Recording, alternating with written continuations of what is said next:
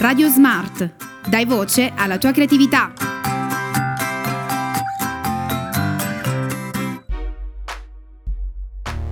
Ciao a tutti amici di Radio Smart. Oggi siamo qui con il nostro format 4CHIACCHIERE. Insieme a noi oggi c'è il coach Gigi Marinelli, presidente della Launia Basket School, presente del nostro pubblico. Buon pomeriggio e grazie a voi per l'ospitalità. In primis ti volevamo ringraziare anche noi di essere venuto qui con noi nella nostra sede e proprio come dice il titolo di questo episodio, oggi faremo 4 chiacchiere. Volevo subito chiederti da dove nasce la tua smisurata passione per il basket. Non so, magari te l'ha trasmessa qualche tuo parente o qualcosa di simile. Allora, devo dire la verità, a 11 anni in pratica andavo a scuola media, doveva essere o scuola elementare, l'ultimo anno forse della scuola elementare. Il mio amico di banco un pomeriggio andava a basket e sono andato anch'io. Rispetto agli altri sicuramente avevo l'altezza, man mano mi sono appassionato alla pallacanestro, visto anche che ero bravino, e quindi ho continuato e insistito in questa passione, però è nata così per caso, grazie a un compagno di banco. So e sappiamo che tu sei stato sia un giocatore ma anche un allenatore, e quindi invece parlando della carriera del giocatore volevo chiederti in quali squadre hai giocato, qual è stata la prima e l'ultima prima di ritirarti. Allora, la prima squadra è stata la Pride 95 Torre Maggiore, dove sono stato un anno. Poi avrò fatto massimo 1 o 2 anni nell'altra società che c'era a Torre Maggiore, che era il Basket Torre Maggiore, e poi andai un anno a Foggia, nella GS Basket Foggia, una squadra giovanile dove forse facevamo l'Under 13 o Under 14. Da lì poi feci un provino per una società di Pescara che faceva la Serie B con la squadra senior, e quindi mi trasferii a Pescara, dove facevo in pratica le giovanili.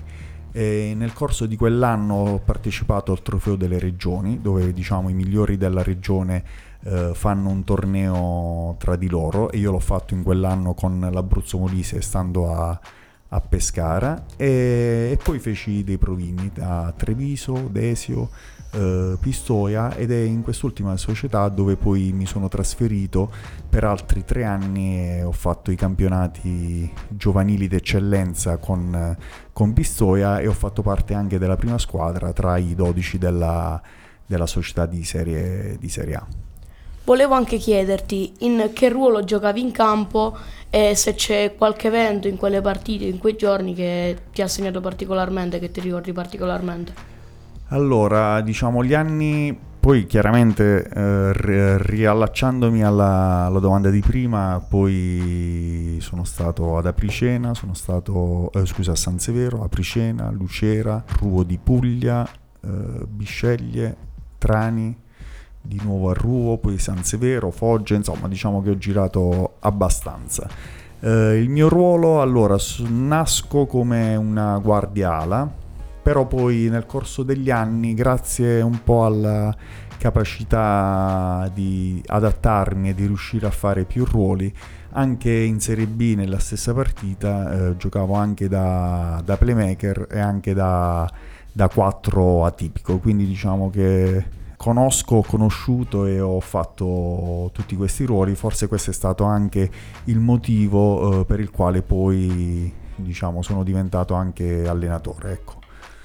E quindi appunto sappiamo che dopo aver finito il basket giocato ti sei dato per diventare un allenatore, e anche qui ti voglio chiedere quali sono le squadre che hai allenato.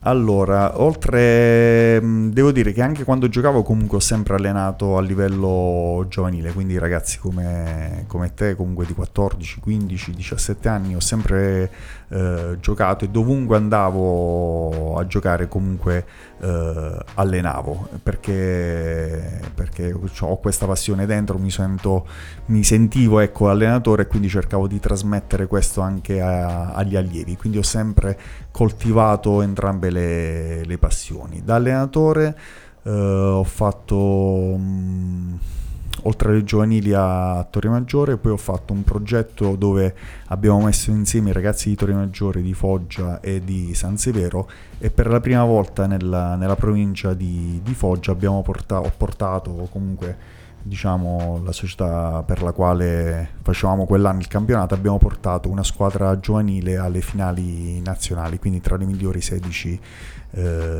d'Italia. Poi è iniziata la mia esperienza da allenatore alle squadre senior, prima a San Severo con l'Alius facevo giovanili e serie promozioni, abbiamo fatto con ragazzi di 19 anni la promozione in Serie D, e poi sono passato a Cerignola dove per 2 anni abbiamo vinto il campionato regionale di Serie C e l'ultimo anno siamo andati in Serie B. Poi 3 anni a Bisceglie, poi 1 anno a Forio d'Ischia, e quest'anno sono ritornato come responsabile del settore giovanile della cestistica San Severo. Lei si ritiene un coach severo?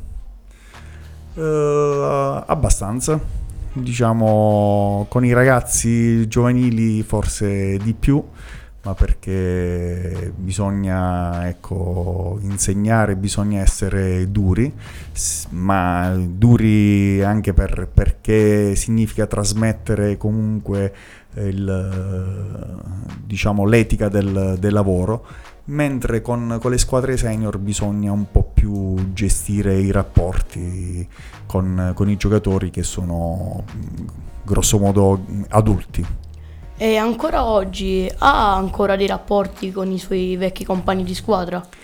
Sì, sicuramente quelli sono gli anni più belli, sono quelli da giocatore, perché da giocatore comunque vivi il campo, vivi lo spogliatoio per più tempo, mentre da allenatore sei un po' più isolato. Anche la vittoria o una sconfitta da giocatore la ripartisci, la dividi tra tutti gli altri, invece l'allenatore è sempre un po' solo, soprattutto nelle sconfitte. E invece tu, quando eri un giocatore, che rapporto avevi con i tuoi allenatori? Ma sempre dei buoni rapporti, tranne qualche scatto raro forse da parte mia, ma perché non ero soddisfatto del minutaggio, ma davvero è stato un singolo episodio. Però mi ha sempre affascinato il mondo dell'allenatore, del coaching, quindi ho sempre cercato di rubare qualcosa su tutti gli allenatori che ho avuto, diciamo, in carriera. 3 aggettivi con i quali descriveresti la tua esperienza nel mondo del basket. Affascinante, bellissima sicuramente, e la cosa ho la speranza sempre, ecco, secondo me uno deve sempre avere la speranza di poter fare di più.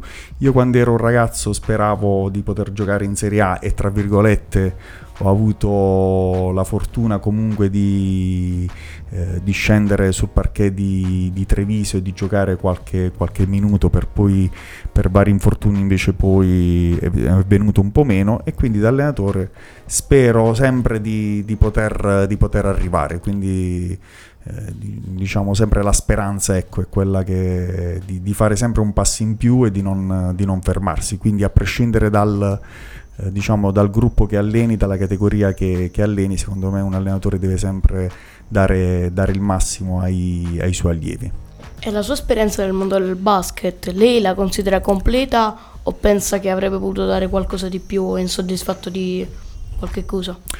Forse qualche volta dovevo insistere di più su determinate cose. Probabilmente sì, devo fare un po' più di testa mia in qualche circostanza e ascoltare meno gli altri. Però alla fine, ecco, io faccio per fortuna la cosa che mi piace, quindi da quando avevo 11 anni, ecco, io coltivo e continuo a coltivare la mia passione, e spero che questo lo possa fare ancora per tanti anni. Hai dei progetti futuri oppure ci sono delle iniziative che tuttora sono in corso? E allora, iniziative sicuramente con l'associazione di Torre Maggiore che stiamo portando avanti un po' il torneo Puera Puglie, che quest'anno ci sarà la seconda edizione, e probabilmente con il basking. Ecco, questo è un progetto che potrebbe nascere affascinante. Ha qualche consiglio da dare ai giovani che vorrebbero anche loro esprimersi nel mondo del basket, anche se non hanno delle particolari capacità, oppure chi come me di certo come vantaggio non ha l'altezza? Beh, l'altezza non è tutto, perché ci può essere comunque la rapidità, la scaltrezza, o comunque padroneggiare un fondamentale ed essere performante in quel fondamentale, ma magari anziché fare tutto abbastanza bene, spiccare in qualcosa nello specifico. Sicuramente coltivare la passione non la coltivi solamente magari 3 volte a settimana per i 9 mesi scolastici, ma lo step in più lo puoi fare soprattutto nel periodo estivo. Ci sono dei playground, e Torre Maggiore tra virgolette è fortunata magari rispetto ad altre città, perché ne ha di playground e un altro sta nascendo, e quindi andare al campo, provare a lavorare sui fondamentali, tirare, giocare molto 1 contro 1 e molto il 3 contro 3. Ecco, secondo me questo un po' anche a me ha aiutato negli anni, quando ero ragazzo come te. Quindi per lei giocatore si nasce o ci si diventa?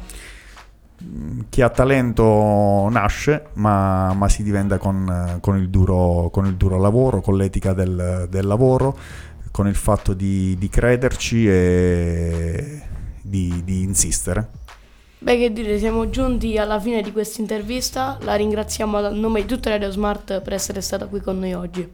E il ringraziamento va a me, a Radio Smart, e a voi ragazzi per quello che fate. Grazie. E da noi è tutto, e come sempre un grande saluto da tutto il team di Radio Smart.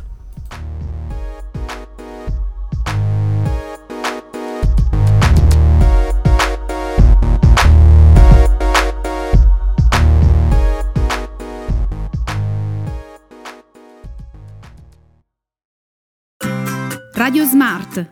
Dai voce alla tua creatività.